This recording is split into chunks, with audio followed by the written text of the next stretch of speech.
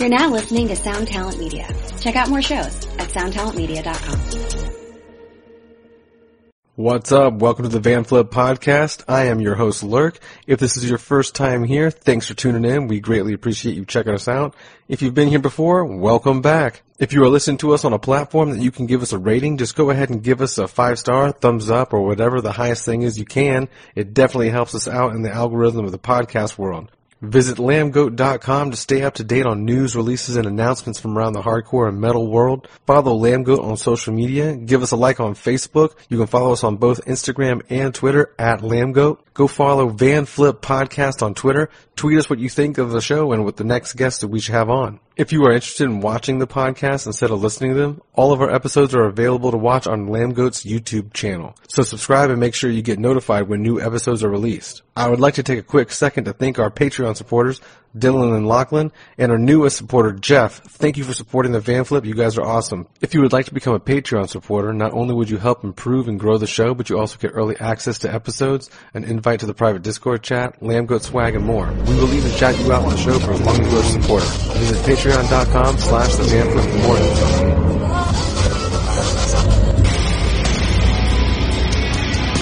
Oh yeah, what's this? I feel this. Oh yeah, this is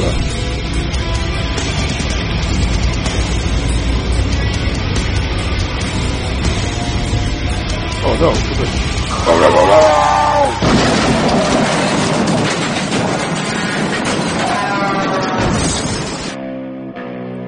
Lambgoat presents the Van Flip Podcast. All right, welcome back to the Van Flip Podcast. This is another one of our quarantine remote sit-downs with the band podcast. This week we are lucky enough to have Animate, and I have Marcus and Keaton from the band. I have Marcus is the new vocalist. Keaton is the longtime guitar player. How are you guys doing today? I'm good. How are you? I'm great. Yeah, I'm feeling pretty good, man. I just watched Lighthouse earlier, and I don't know if you've seen that movie. Not yet. No, it set me up for a weird day, but it seems kind of weird. I've been wanting to check it out, though. Oh yeah, it's something else. But yeah, I got a weird vibe going on, but I'm ready to go. And this is a unique situation. We also have you guys are not in the same location, so we're all over the world. I'm in sunny Florida right now in the middle of the Sunday afternoon. We have Keaton in Texas, and Marcus is in Sweden right now. Yes. I've never been to Florida. Have I been to Florida, Kiki? No.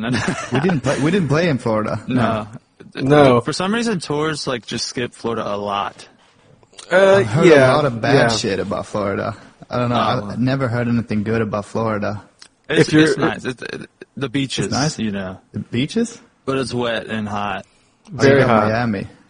It's very hot. It's very very humid. But there are a lot of beaches. We have a lot of coastline. Mm-hmm. But it also, I think a lot of tours skip Florida for the most part because it takes a lot to come down. Like, to play in Miami, you have to drive 6 hours at least to get to Miami. So you have to make a run of it. You have to have multiple dates and make it worth it, basically. Yeah, it doesn't help that the surrounding states aren't very super A-markety or whatever. No, yeah, I mean, Atlanta is a bigger market close to us, but that is also 6 hours away. So we're kind of in a weird area. Atlanta was the last show I played on the tour. Yes. I remember. Would you play? Was that Masquerade? I wasn't there because I broke my collarbone. Oh, you weren't there. Sorry. Yeah. So I have no clue. I broke my collarbone and just checked out. You broke your collarbone. Yeah, you just lost your sling. You were saying before the podcast. So yeah. I was snowboarding. I haven't really released that information. I just didn't want to. I didn't think it was necessary. But yeah, I was snowboarding and.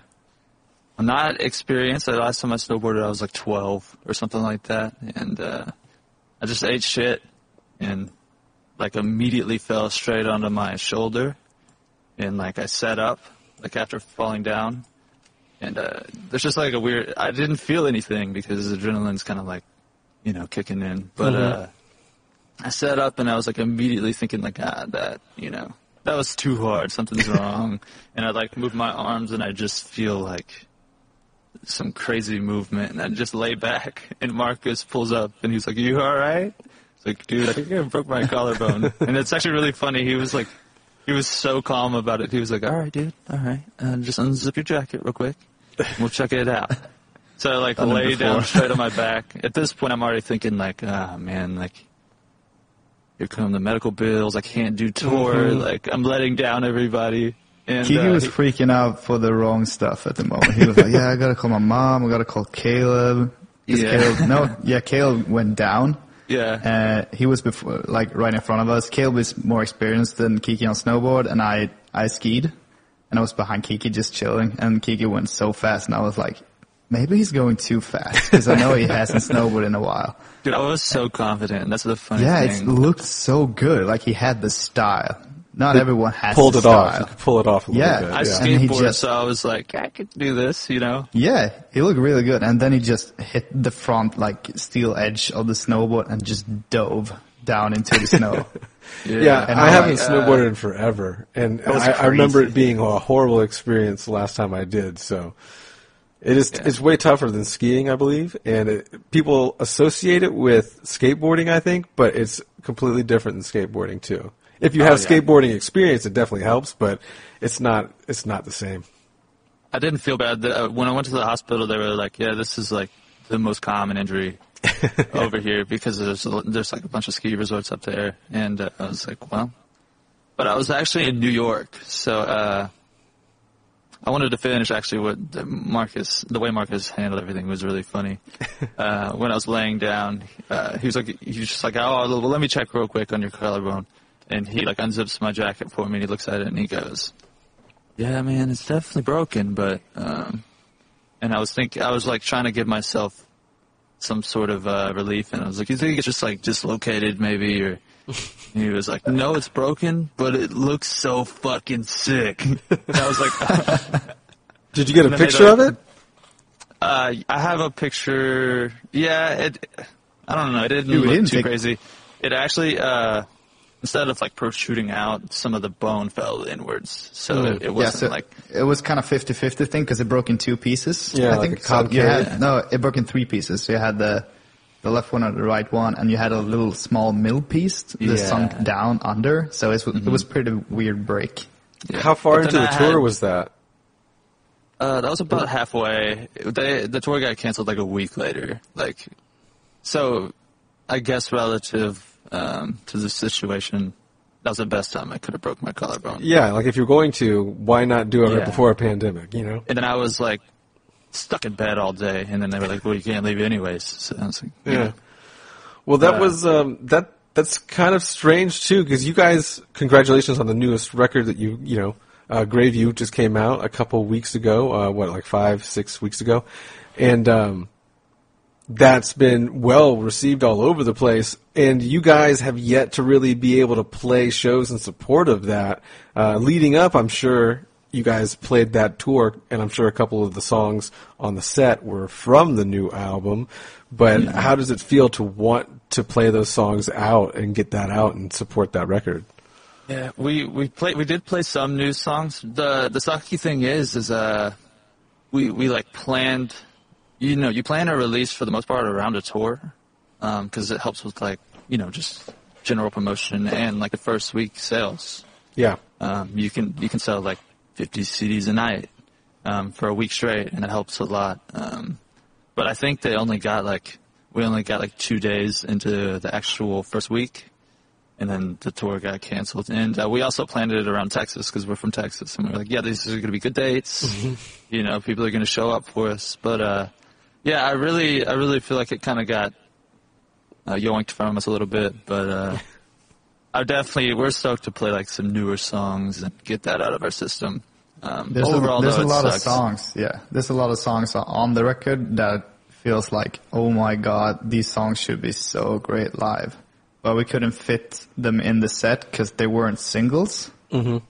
So we mainly had a couple of singles in our set, and we played them well received. People sung the lyrics live, and it was pretty crazy already. We just released them, but we definitely want to have like more songs on the set. Yeah, I don't know. I keep reading stuff online, and it's kind of just like, what can you really believe? But I've read some stuff that's like, oh yeah, you're not touring, it's not happening for at least a year. Yeah. And I'm like, well, what the fuck am I gonna do? Well, we just posted an article I think yesterday, where Missouri, I think, is going to start doing concerts no way. in May. What? Yeah. Wouldn't that be so cool if all the bands like did a festival there? I mean, Just if they because allow it's it, the yeah. first- Yeah, if it was the first place that opens, so everyone hops there. So illegal. Oh yeah, no, I think it's a terrible idea. Yeah. It's the worst idea I've ever heard, actually. But Yeah, it'd be interesting to see like who plays or what goes on, like to what capacity they allow that to happen. You know, but who knows? At some point, they're going to have to do, open it up or decide not to open it up or whatever. And at some point, we'll get back to somewhat normal with concerts and events and things like that. Hopefully sooner than later, though.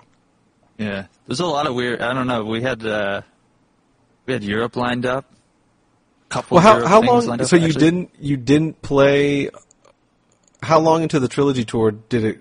Were you saying it stopped in the first week? So you only got to play like. No. So we made it like 3/4 of the way through. Okay. All we had left was like the south up into Cali. You're saying And after those- the release of Greyview, you guys. Yeah. Okay. Yeah. So we released it like the third week of tour, and we got knocked off somewhere in the middle of the third week. Okay. I'm just getting my timeline together. Gotcha. But yeah, like I said, we had a bunch of tours lined up, and those are all canceled. And I just don't know. Well, there's still there's like late in the year stuff that's still, being talked about, but it's like, who knows at this point. I mean, at this rate, it kind of seems, for the most part, that those still might go on as planned. I mean, I've seen a lot of things canceled over the summer, but certain festivals toward the end of the year, like Furnace Fest and a couple others, are still holding on. Yeah, And, I'm hoping so. Hopefully some of those go through, but hopefully it doesn't really affect, large crowds and the whole situation that's going on. There's going to be like this. Go ahead. Yeah, I've seen like articles where people saying like, yeah, concerts are not gonna come back this year. Yeah, I've seen that too. Yeah, Oh, like- I don't know. A lot of people are saying spring 2021. Yeah. Did you guys see the Hard Style Festival in Germany where they had people in their cars?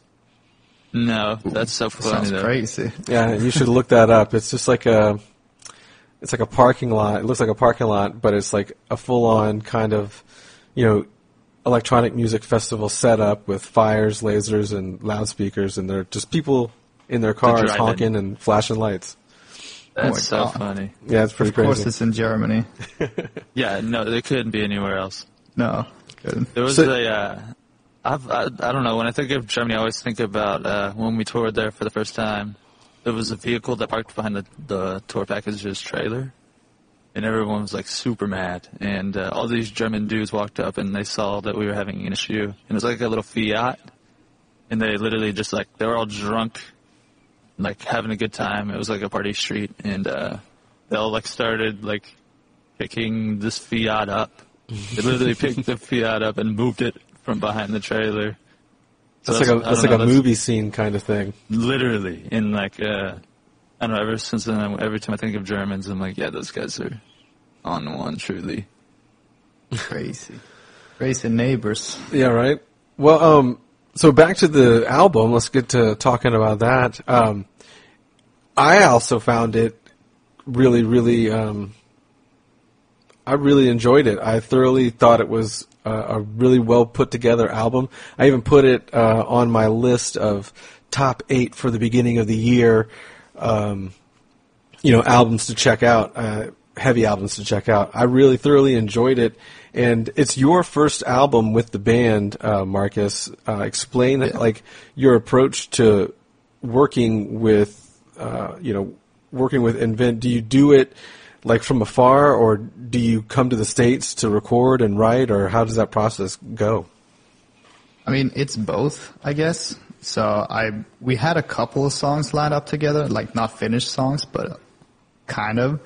And I just did it from like my home studio, just recorded ideas, taking some songs, instrumentals that they write, and just put some lyrics, some arrangements on, and they would like write back and like, hey, let's try to change this, see how it sounds. So it worked out pretty well. But I mean, the big majority of the album was created in the studio, like written in the studio. Cool. Yeah, we also, there was some stuff we did retrack though. And I think you did a lot of stuff at home as well, maybe some dubs or something. Ooh, yeah. I forgot that. Yeah, dude, we did a bunch of vocal tracking because it was just, I don't know, there's like an enormous pressure on us as well, you know. Right. And we were like, we gotta nail this. Right. And, so we actually finished the whole record and we were like, you know, we're gonna go back and like rewrite some stuff. I think he flew down 3 times for the record. Yeah. Which is too many, but too many. We were just trying to like fun. Really nail it out. But yeah, for the most part, it feels pretty natural at this point to kind of work from afar.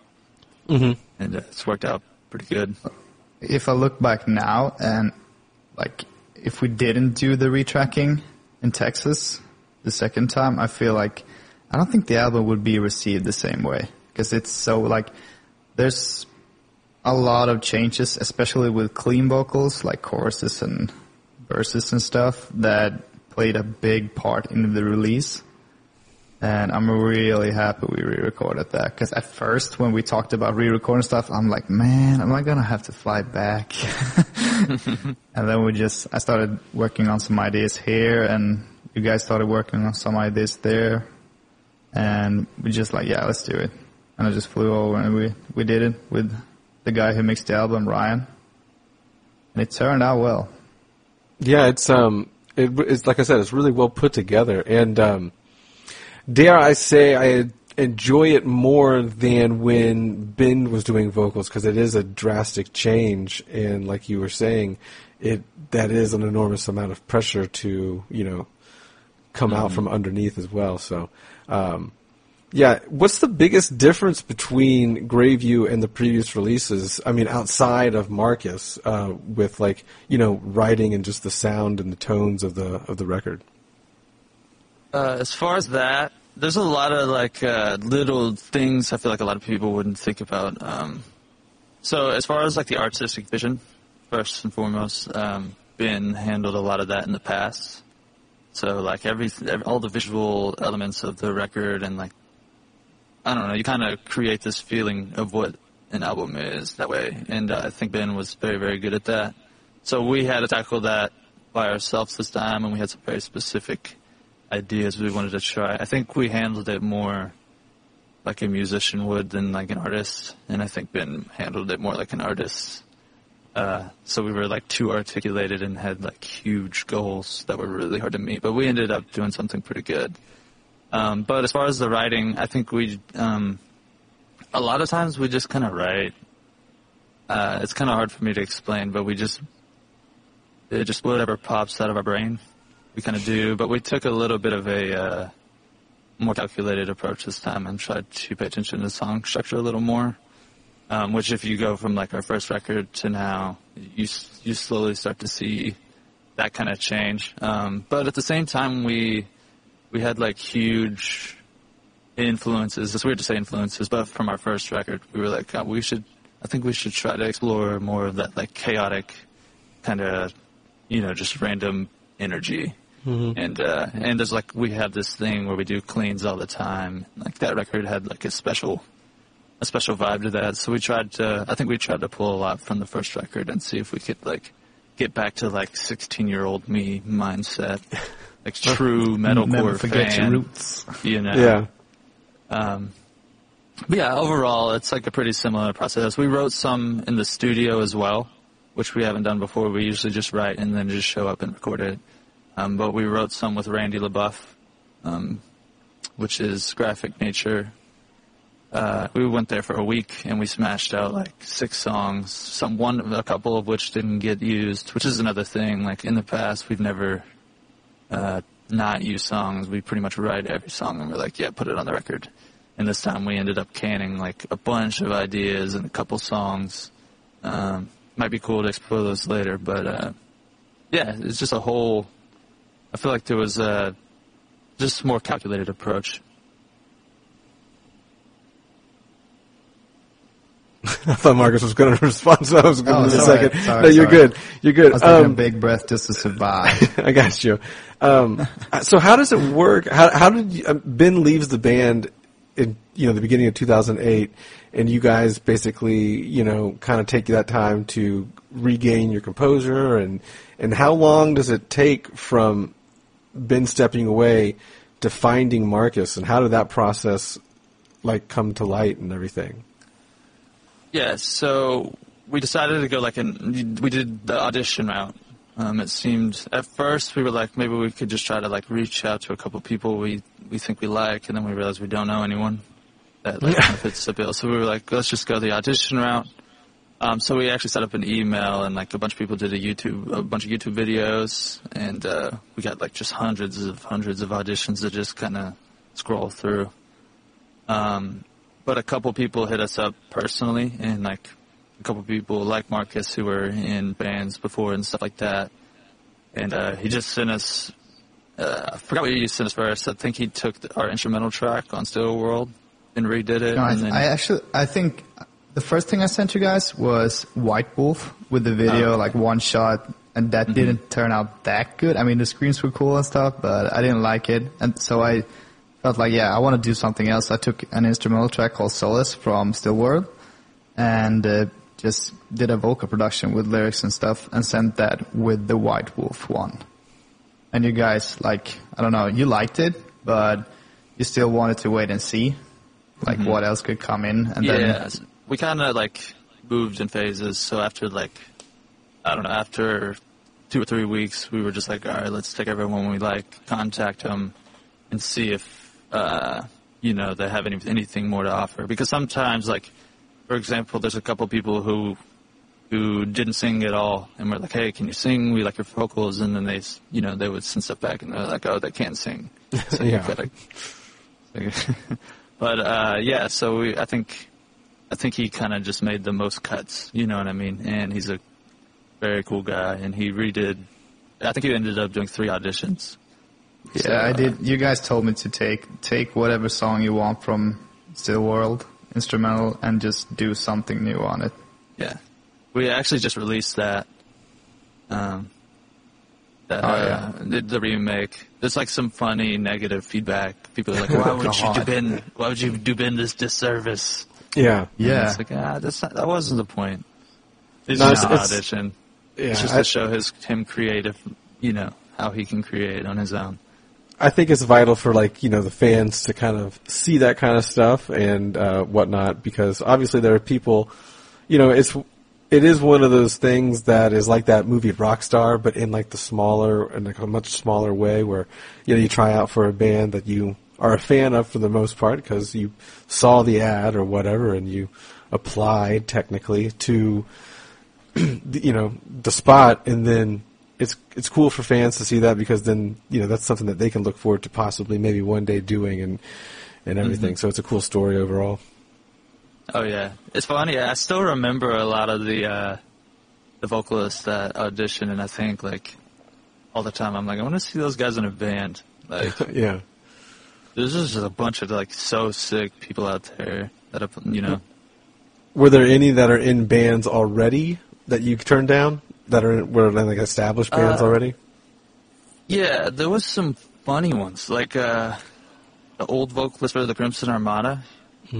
I was like, oh, really? We used to love that band.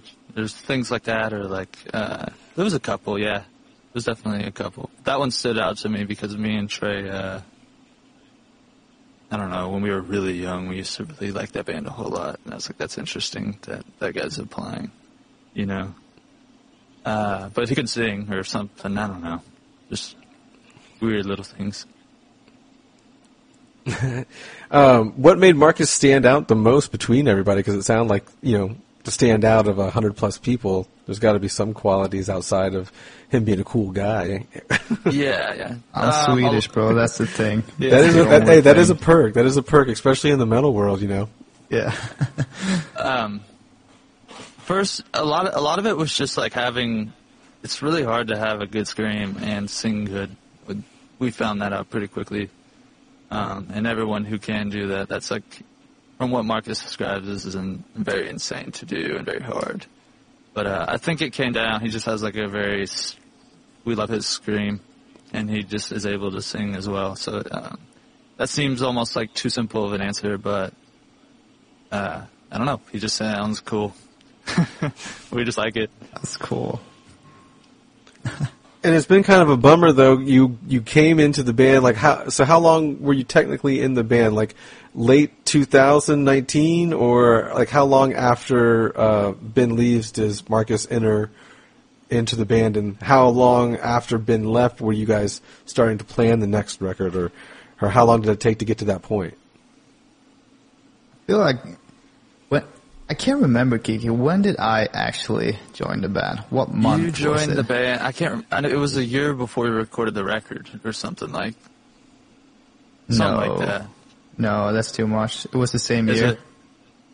Yeah, because I think it was spring 2018 or something, like March. And then we recorded the record in November. Is that wrong? October. October. Okay. Yeah. Yeah, and we didn't announce you. I think that's what it was. We didn't announce you till like the first 1.5 years. Yeah.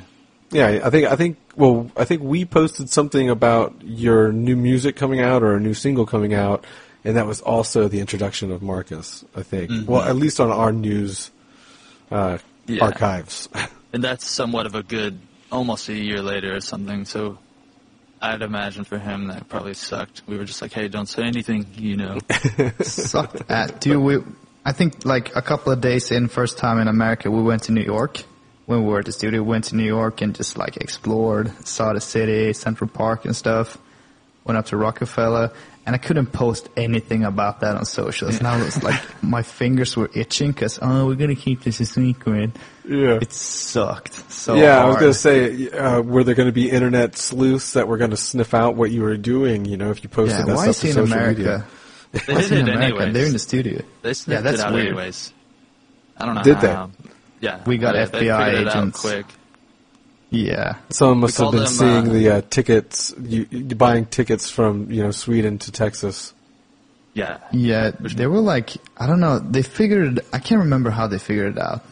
The weird one, we call him Fish, because when we first met him, he's Swedish and Swedish Fish, so. Mm-hmm. So we just called him Fish, and I like made a post and like joked around and said that his nickname was Fish, and someone took it and was like, they're talking about Swedish Fish. Yeah. Marcus is from Sweden. He just Marcus left is a vocalist. Vienna. And then eventually, like, I think people in Europe kind of like heard some rumors, and they were like, yeah, for sure, he's in the band. So they put it together before we... Yeah, I think it took me half a year to realize that my nickname Fish was associated with the candy Swedish Fish. I thought it was a prison thing. Right, okay. Yeah, because I was a new guy. Right, no. Yeah. A prison thing? No, it's just a candy thing. Yeah, I guess. We have that in Sweden, but we just call it Fish. Yeah. Yeah. Oh, yeah. I saw that in Europe. They're just literally called Fish. That's so funny. Yeah. Candy Fish. The first time we actually met Marcus was at the studio, which is, I think that's a pretty unique thing. We FaceTimed him a whole bunch, but the first time we spent time with him was like the 7 weeks we were at the studio, and he got there and, started recording. So I think that's a pretty notable thing. We were all really nervous, I think. I'm like, what if he actually sucks? This whole time he's like catfishing us.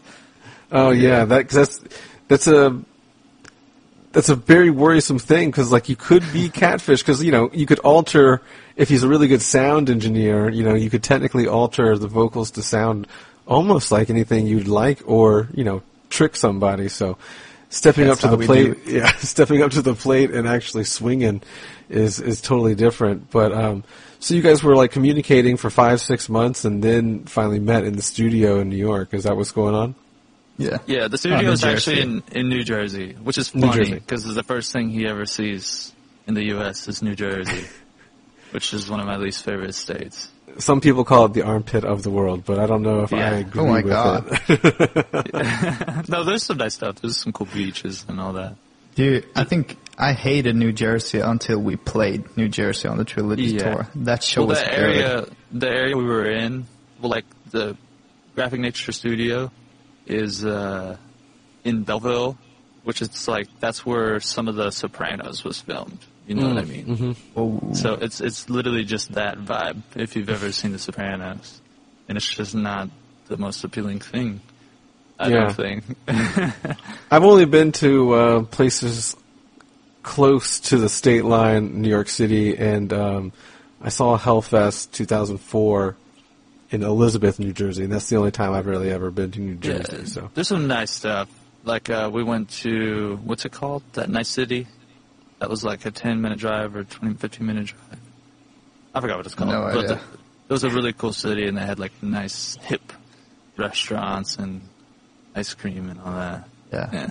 I remember like at the merch, you could just walk out straight at the street, but the show was like stairs, a stair down. Yeah. That's the place, right? Was that there? I don't know, dude. I don't think I was there. Who knows? Oh, you wasn't. Damn. Good God, Kiki. Yeah. Why did you have to break your collarbone on the tour? You missed out on all the fun. No. Yeah.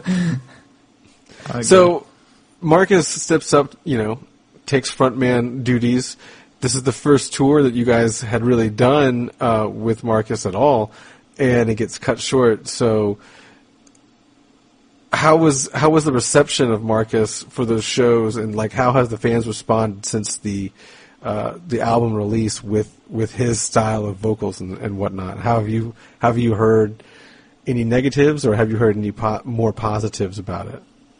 There's definitely both. I mean, I think there's always going to be these people who just can't see a band any differently. Mm-hmm. They're just like, this is what that band is. They're not allowed to do anything else, But there's for sure more positives than negatives, and I think any of the negatives are just like I said, just people who. It's not like they hate how he sounds. They just can't hear it another way, And there's been worse reception. Like I think back to North Lane, and people like wanted to kill them or something. I don't know. Mm-hmm. It's crazy. I remember that.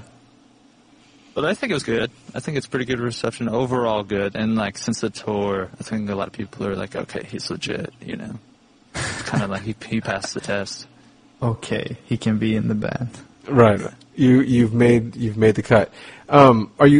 You had some tours lined up in Europe. I'm sure Marcus is itching to tour Europe, or do you find touring America, more pleasant?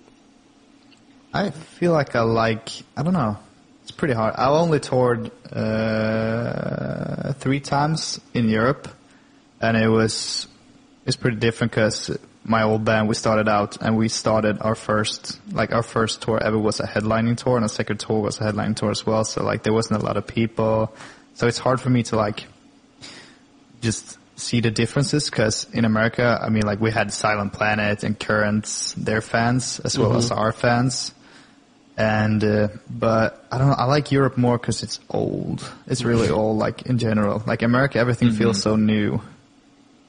And in Europe, every other show is in a different country and a different culture, and I like that the most. While America, I mean, everything's different from state to state, but not that much, if you know what I mean. Mm-hmm. Yeah. But I feel like when it comes to shows, Europe is scary, because America, I felt like there was a standard. It was almost there wasn't always as much people as the day before on the shows. but it was pretty close. While in Europe, you can play a show in like Germany, and it's like 500 people, and you come to like Italy, and there's like 50 people, so it's really scary. Yeah. That happens here all the time too. Don't worry. Yeah, it depends on the market tour you're doing. Like if it's an A and B or B and C, whatever. Yeah. You didn't have to play like some shack in South Carolina yet. Yeah, you haven't done the Veterans Hall yet. Yeah. VFWs. Yeah, those are rough. Speaking of that, you guys come from like a smaller kind of. I mean, Marcus, I don't know where the band I'm speaking of comes from a smaller Texas town. You're about like an hour and a half outside of Houston, right? Yeah. So Trey and I live in Southeast Texas. It's called the Golden Triangle. It's like Beaumont. He lives in Port Arthur, which is like a 15-minute drive from me. Kind of all the same thing, but it's relatively small. It's like there's probably 150,000 people here total. It's not the smallest thing ever, but there's no music scene here. There was sort of one when I was really young, so a lot of it was just like reaching for Houston, and I think in that way too, a lot of people have huge hometown shows and stuff like that, and we just don't have that to come home to. So we kind of like resorted to the internet and just tried to like do the best we could there. Yeah, is that how you guys got? Go ahead, sorry. It's just made for an interesting thing. Like our biggest or like our most fun markets are in like Massachusetts or Cali, you know. Whereas like a band from Cali does a hometown show, they're gonna show up. You know what I mean? Mm-hmm. We don't have like a predominant Texas following, surprisingly. Interesting. Does that style of music not really vibe with the Texas market, or is that just because you're from a smaller town? Yeah, I think it's just we're from a town where we didn't like grow up as a local band, you know what I mean? We did local shows, don't get me wrong, but we just traveled to Houston and people didn't really know who we were. And like, I think the internet gave us a shot before like the crowds did, you know? Mm-hmm. Is that how you guys linked up with Tragic Hero? Was through the internet, or were you just like submitting demos all over left and right kind of a thing, or?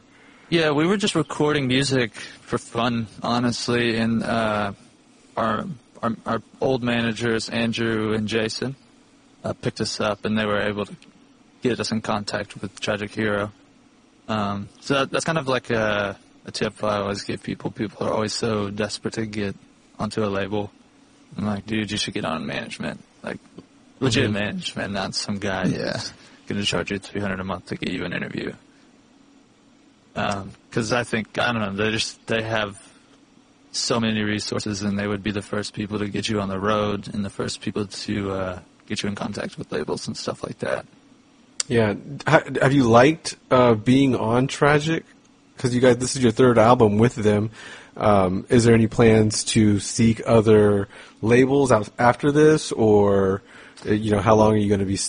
You don't have to hypothetically speak on it, but I just wondered what the plan is. I don't know. We've just got to start getting offers. You know, like if we get an offer from Tragic Hero, like a renewal offer, because this is our last record, we would we would consider it. But we'll probably get multiple offers, and we'll just go with what we think is best. Cool. Because this record did seemingly well during its first couple weeks. I mean, you guys peaked at the 65 spot on the Billboard. I know you guys, I haven't pulled up here. You had a couple other accolades for that week. You were number 5 on the hard rock albums, underneath a couple other, you know, pretty big heavy hitters, the Code Orange album, the new Tool album, and all that other stuff. So how does that make you feel when you guys release something? Because after such a gap, you know, you guys hadn't really done any new music since 2016, and technically it had been 4 years since anything new had kind of hit the market. How did that make you feel with that reception? I feel like for me personally, I see that the gap that we had, it didn't feel like a good thing. I feel like that would be a bad thing for us, but it kind of turned out well. People were like, yeah, they're back. Mm-hmm. And that was a good thing. But I remember being so scared because the gap felt like something really bad, because we didn't plan on taking that long on this album. But it turned out the way it did with setbacks and stuff, and we were like, yeah, fuck it. This is going to be like a fresh start instead of a comeback. But it did well. I think people actually saw it as us coming back, and I loved that. That felt good. Yeah, I think we're super lucky because time will just kill a band, honestly. Like, people just don't have that attention span, you know what I mean? And we're just lucky to have a following that, like, really came through. And it's very, very rare that a band, like, grows in absence. And I think we've managed to do that, which is just insane to me. Yeah, how do you think, what do you think the recipe is for that? Like, because you guys, 4 years is a long time to go from the last release to, you know, losing a vital member of the band, replacing that member, writing a new record. You know, like, what do you think attributes to that staying? I don't want to call it staying power, but what do you think attributes to that? I don't know, man. Like, it seems like hype can only go so far because we tried our best to stretch the vocalist hype out because that's all we had to offer. You know, it's like we don't have a record or we don't have anything to give you, but I promise we're working on stuff and we have a new vocalist, and like there's a pretty hard line between, I don't know, we hit a point where people were just like, at this point, I don't even care. You know, it's like, like it was hype at first. People were like, oh shit, they got a new vocalist, I can't wait to hear it. But, you know, I don't know. Eventually, we started seeing a lot of comments of people who were just like, yeah, like, I don't even give a shit anymore. Like, just please do something. Every time we, like, drop something on social media or something, it just felt like, why? Why are we doing it? Because it felt like we're just pushing it forward for everyone. Like giving them false hope or something. You gotta do something, though. I know. We were trying to still exist as a band. Yeah. Well, just giving little breadcrumbs of, you know, teases, you know. People started hating that, though. But and it was just like I don't know what to do. Well, now it's got to be even worse because you have everything. The record is out, and all you can do is still post breadcrumbs and teases. Yeah. I'm sure we wrote something the other day, and I was like, I might post this on the Instagram. Just like are you guys writing like a quarantine type record, even though you just had a record out? Are you guys taking, taking use of this moment? Yeah, Trey and I aren't working. I'm not working because of my collarbone, and he's not because of the whole quarantine thing. No, I mean working on an album. Sorry, working on an album, working on music. Yeah, I got you. Okay. Sorry, I was circling. But yeah, so we decided the other day, we're like, well, we're not doing anything, so might as well like go hit the studio at least a couple times a week and just like get our brain moving on some stuff. But we've already like done some pretty cool stuff I'm excited to use. Who knows? Yeah, but I think there's going to be like a pretty heavy like influx of albums early, you know, quicker than they would usually just because people aren't doing anything right now. Exactly. Plus, your fans have waited long. You know, like we said, 4 years. Maybe give them a little EP after that album comes out.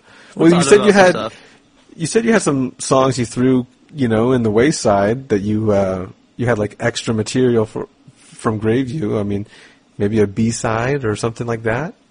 Yeah. A lot of it seems it's hard to write backwards for me and Trey and I. So like. Going back to old stuff, and it's like, okay, what was our intention here? How do we like land there? It's really hard for us to like recenter ourselves, and even like sometimes we'll start a song, and we're like, I don't know what we were doing, so let's just do something else. Even if the part's so sick, it's just like if you can't like create off of it in a reverse manner, then there's no point in trying because then it's just like forced. But I get there that. Is like fully.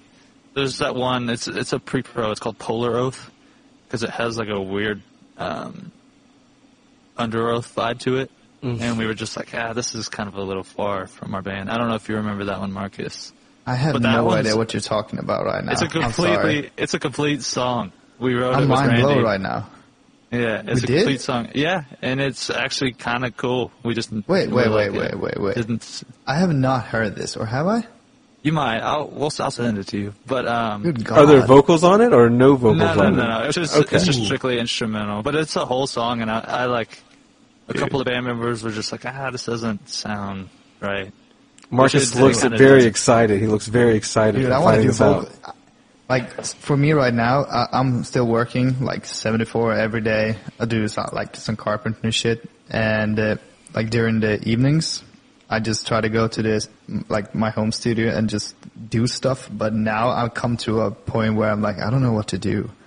Like, right now I'm working on a cover, like, just doing vocal covers. Mm-hmm. Trying to work on my vocals, writing electronic songs and stuff. But, Kiki, if you got something... You know where I am. He is bored. He is so bored right now. Yeah. Speaking of electronic stuff, I want to start incorporating that. That seems so fun to me, but I just don't know how to do it in a cool way. Well, you guys kind of had some like post-production kind of elements added into the music. Like it felt like programming. Who does that? Is that something that Marcus has added to the group, or is it something that you guys do outside of that as well? We're really bad at it, man. Trey and I are just bad at that. We could learn. We just don't. We also just don't have the resources. Like, we don't have any good plugins that have a bunch of pads and stuff like that, or arpeggiators. But someone who did have that and who was really smart is Randy LaBeouf, which we tracked the record with, and he had a helping hand in a good bit of like post-production and stuff like that, and even like wrote some very cool stuff. He wrote our interlude, for Heaven Alone. So he wrote that pretty much by himself, which is pretty much all of that, just a bunch of electronic elements. I remember a lot of stuff he showed us. Like, I was in like the bunker playing like PlayStation or something in the studio while you guys worked out instrumental stuff, and you guys were like, "Hey, come check this out." And I walked into the production room, and I was like, "Oh my god!" And Randy just wrote something electronic along with your like ambient guitar stuff, and it felt so like artsy. Yeah, he's That's killer the right at it. word. He's killer. Yeah, he's creative as hell. He's kind of like the fifth member now, you know. Yeah. And he's actually super good at that stuff. We were talking about we have a resource here, like a guy who knows some people who do like some gospel music or like Christian pop music, whatever. And they're like, whoever produces that stuff is so good at that. And it's like, how do we get a hold of those guys? You know what I mean? You trying to incorporate some choir type stuff? Yeah, or anything, you know, like just some cool, like, crispy pop elements, and maybe some. We really choir stuff's really cool, and I think we have tried to explore it, but we haven't nailed it yet. But we definitely want to do stuff like that in the future. What is the difference between the sound of your previous 2016 release to Graveview? Personally, it sounds a bit more mature. Does Marcus bring any ideas to the table as far as the music goes, or is it just you guys, you know, having the time off, riffing ideas back and forth with your core unit? Yeah, I think it just kind of, like I said, it's kind of hard to explain, like, why we write stuff we do, but it's just like we sit down and we, the first thing that pops up, we're like, okay, well, how can we turn this in, or how many different ways can we make this feel, and which way feels the coolest, or the saddest, or the scariest, whatever, you know what I mean? And it's like, whatever our intention is at the time kind of comes out. But I think a lot of maturity has happened, and like, I think if you took this record and threw it with the same production as our first record, like Ever Changer, which was Brian Hood, I think it would actually like kind of translate more than it feels like it would, because the production in general is more like real and not so much more, but a lot different. Like, we still love everything that Brian would do and stuff like that. It's just, it feels a little more raw, which feels more like a band and more mature in a way, I guess, or more modern, whatever the case. But yeah, I think it just kind of came naturally, and like with age and the way music has moved and what we have started listening to. Like, we're not just sitting around jamming Periphery 2 all day. like we were back in the day. You've got your own style now. You kind of like matured. Yeah. I think we have like a formula, which kind of a lot of times we joke around about that being like cheating or whatever. Yeah. It's like, oh, we already know what we're doing next because we've done it a couple times. Carbon copy it. Yeah. Yeah. Marcus, do you ever drop like ideas for songs as far as like how a guitar sound or a drum pattern or anything like that? Do you ever give your input in on the writing process like that? Or do you just get the songs full, already done like we were just talking about, and then just add your piece to it? I mean, like the big majority of it is like that. I get the songs instrumentally and it sounds insane, and I'm like, hey, let's do it. Let's get them vocals on, and everyone just comes together and just try to piece everything together. But sometimes I go like, why can't the guitars not do like this? And they have to explain to me why they are the way they are, and I'm like, okay. But there was a lot of like, a couple of stuff I remember, like we changed like small stuff, like there was some small drum stuff that was changed because of the vocal patterns that we wanted to have on a track, for example. And I remember being a melody, but can't remember which song it was. But we changed the melody a little bit, and then we changed the vocals, and then we changed the melody of the song again, and then you guys, that was right before we retracked almost every chorus on the album in Texas. So yeah, like there's a cooperation of everyone, but I guess the majority is that I just get a good track and we sit down and we try to pinch ideas, see what we want to do with it. Maybe take like some lyrics that someone of us has written, and we just try to like, yeah, this feeling sits right, like when you hear this song, and we just try to pinch everything together, make it sound good. I think that's probably how it's done. Yeah. Would you want to continue doing that going forward, or would you rather like how would you want to continue going forward as a band? Would you like to be more prominent in the writing process, I guess? No, I think this works out well because like in my previous band there was like 100% thing. Like they wrote like a heavy ass song and I just like put heavy ass vocals on it and just made it sound good. And they were like, yeah, and they told me basically they were better at it than I was, so they just like told me like, yeah, do this instead. And I was like, okay, let's just try everything out, made it sound good. But now this writing process has felt more creative, if that's the right word. Yeah, it is. Just try to like, because you're by yourself and you're creating it. You're listening to the songs and you're interpreting them in your own way. Is that why? Yeah, it's like my old band. They still lived in Sweden, but it was like 6 hours away. So I produced the whole record at home. Going back and forth with ideas through the internet and phone calls and stuff. And this time we were in the room, in the studio, and it just felt so much better. I really like how we did on Graveview. Like small ideas, we can do it like we did on this record, that we recorded the album and then we wanted to change stuff after, and we tried out ideas because I had a studio at home, and I liked how that was like used as a tool before we got back to the studio. And we actually ended up saving some stuff from those recordings I did at home. And I just like remember being so at ease with how everything was done at the studio. Everything felt great. That was good. To be fair, a lot of the material was already written also. Yeah. By the time you had gotten in the band. There was definitely that was one of my questions coming up too. Yeah. Yeah. So, and also like Trey and I are pretty creative, control-y, admittedly. Like, and that's like, I think that's sort of a bad quality. But it takes us a while to trust someone's opinion. But we like quickly started to trust Marcus's opinion, and like now, you know, knowing what I do now, I know that he's actually like a very good musician. And like I actually asked him the other day to send me some electronic stuff, and he hasn't done it. What kind of electronic music are you making out there in Sweden, Dude, Marcus? I got some like, I don't know. Have you heard? What are they called? Have you heard apparat? Apparat? How do you say it in English?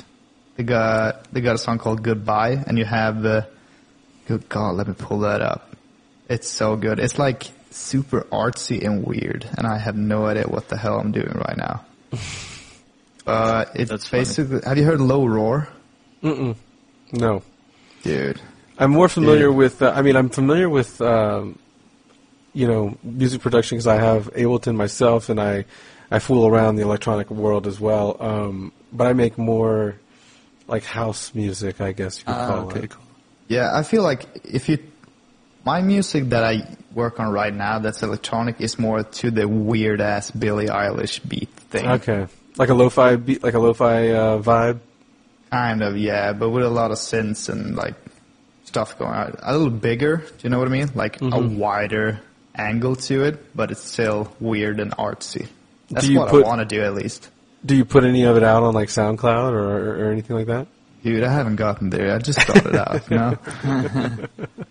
No, I mean, like, I don't know. I feel weird about releasing stuff because I don't want to release stuff that hasn't been properly looked at by someone else than me to have like a second opinion, like a producer or someone to mix or master. Well, it. Keaton is asking for some material. Yeah, dude. Yeah, I know. Send us some good wide pads, bro. Dude, you were going to send me drop the stuff F-bomb on too. You told me about a heavy song. I mean, you just showed me a clip. Oh, yeah. But I want to hear some like bounced out track. We haven't even Right bounced now. it, bro. Dude, I want to hear it. I haven't bounced mine either, so we're just have to trade it. You gotta send us some samples, bro. Yeah, but I don't know what you want. It's funny. You want to have something to go after? Like, I can send you whatever.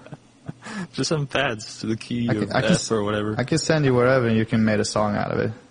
Yeah, do it. Yeah, let's Do that. you also do audio production, It's funny how, Keegan? Or no, you said you didn't. Or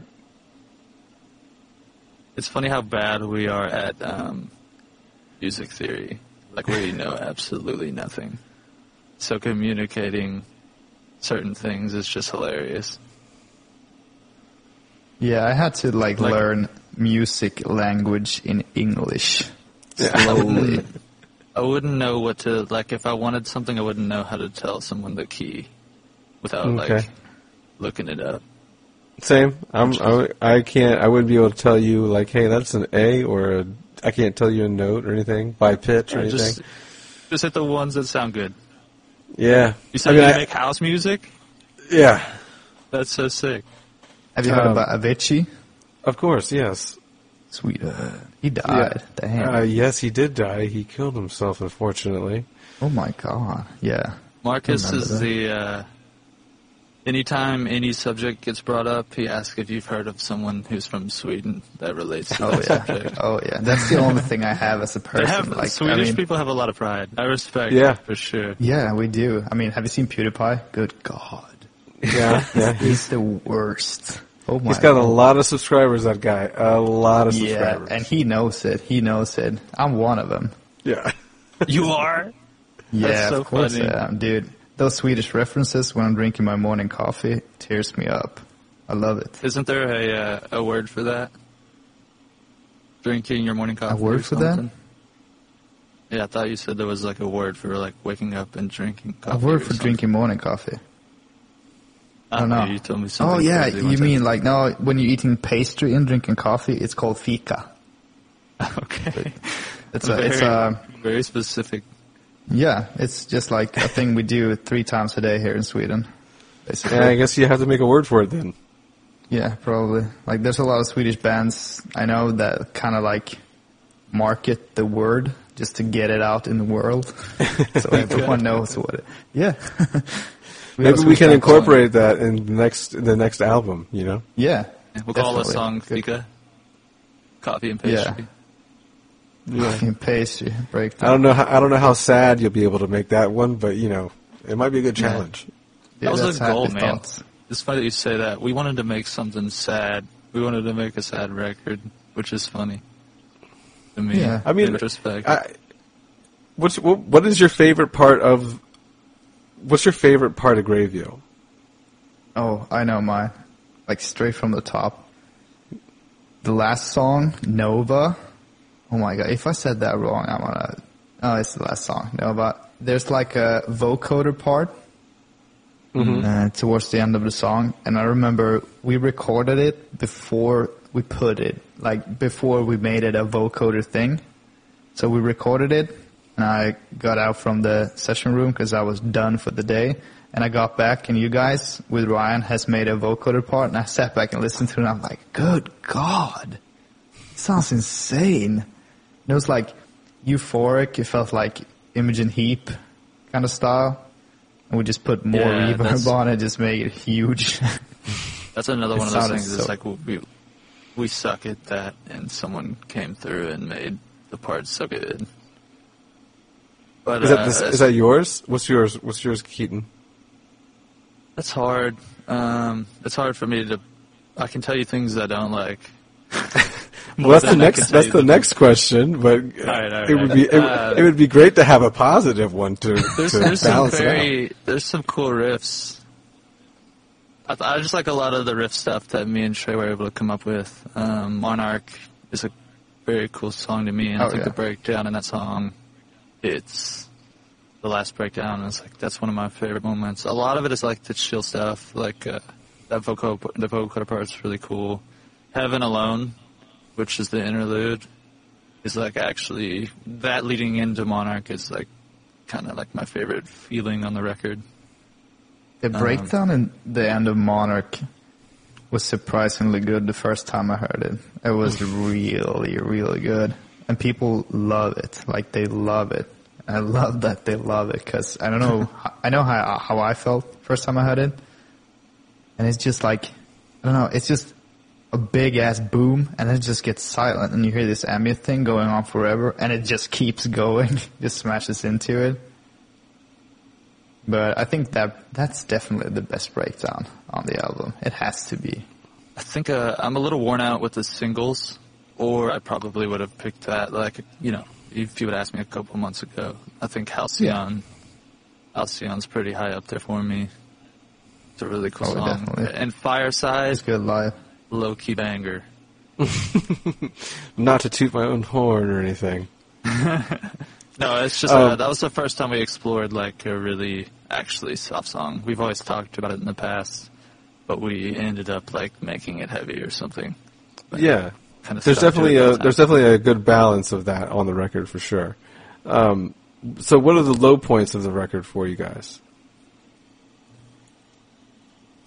I think he just said he liked Nova a lot, but that song got rewritten a lot, so it probably left a bad taste in my mouth. I think I would have done some different stuff with Nova. And Eden was another thing we just like rewrote a lot, and I think those two are probably just like the least important songs on the record, in my opinion. Yeah, I think the same about Nova. I just said the vocoder part because it's so freaking good. Mm-hmm. But Nova as a song, even with vocals, I feel like there's a part that left a bad taste in my mouth as well that we redid.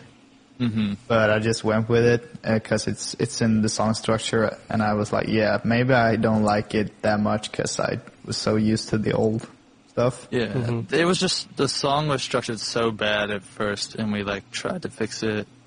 And it sounds cool. Like it's good enough to go on the record. Yeah. Don't get me wrong, but it's not like I don't know. It's just a little bit of a low point on the record for me.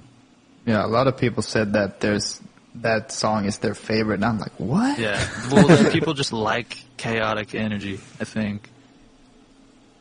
That's just true. Yeah, that's true. So what's the plans then going forward? I mean, for the band to kind of end on because we're going on an hour now. So just to kind of wrap it up, what are the plans for the band? I mean, like, is it a fear that you guys, could have released this record and then enough time has gone on if shows don't come back until like the springtime of next year, technically you guys could have another record out or material ready for a record.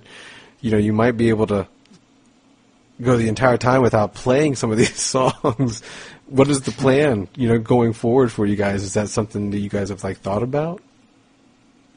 Yeah, I think everybody knows by now, just by by the way bands, I mean, everyone's struggling, don't get me wrong, but bands make the most money by doing tours, and like that's how they support themselves. It's not, and merch, but it's not like streaming so much. It's not a lot of other things. It's like mostly merch and touring, and like the combination of both is how a musician lives.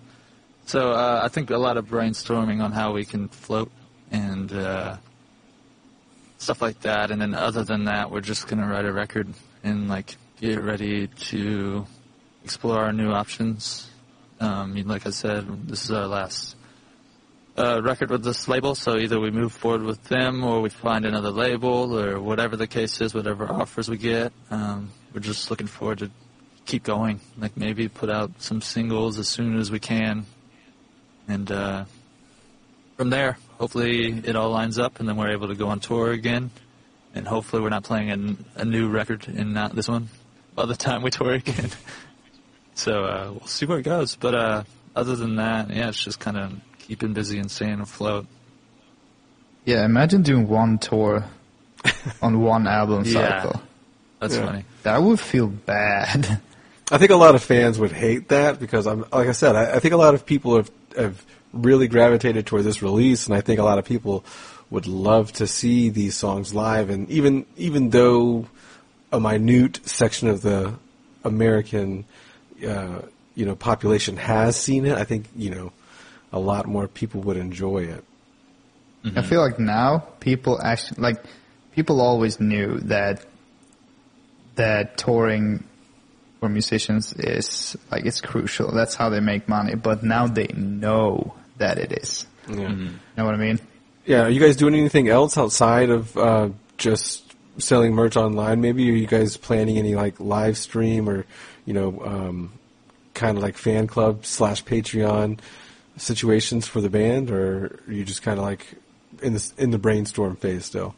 Yeah, we're brainstorming. I think stuff like that can come off as weird, and I just don't want to try to, because like I said, everyone's struggling. We're not like the only people struggling, so I just feel a little weird about stuff like that, and I don't know what we could offer for it, you know what I mean? So it's like, we are thinking of ideas though, like I want to finish our tabs soon. So our tabs for Greyview, I know a lot. Yeah, that was one of the questions on Instagram that we got was people are asking. What is that going to be about? Yeah, it takes a long time, and I'm not. A lot of people go through companies that help them do it, but Trey and I are just knocking it out by ourselves. And we had actually a couple of guys. This is crazy. A couple of guys on Instagram that were like, "Hey, we tabbed your whole record for you. Like here's all the files." We have to go back and like change any of the voicings and stuff, but those guys are killer, and it's the coolest thing ever that they would do something like that. Is that the dude? Anthony? You know what I mean? Yeah, the guy we met. Mm-hmm. I didn't meet him, yeah. But yeah. Fuck! So, I always forgot. I was gimped. I was laid up. Damn. So moving forward, we got writing a new record or an EP or singles. I don't know anything about that yet. We'll see where it goes. It might be cool to release something independently while we're independent. I don't know. We'll try it. We're brainstorming. Yeah, like on Bandcamp or something like that. Yeah, offer it exactly. Up to your fans. So that is a way we can offer something and support ourselves. There's that and tabs and stuff like that. And other than that, I don't know. We're just trying to make content in any way we can and keep everybody moving and keep them busy. Keep connected to the fan base, Exactly. Yeah. I'm going through some of the Instagram questions. A lot of them we already kind of touched base on because I had them already set up. But just in case I didn't get to them, I'm going through them one last time. Well, this one, I guess, Marcus, you can answer for your part in the band. But lyrical inspiration and meaning behind your lyrics, I'm assuming. Lyrical inspiration. Whenever someone asks me about lyrical inspiration, like, I never know what to say, because I kind of just, like, whenever I go through life, like, everything, sometimes I just, like, come up with subjects, like, from nowhere, and I'm like, holy shit, and just write it down, just the name of the subject, what it is, and just a quick description of what it is.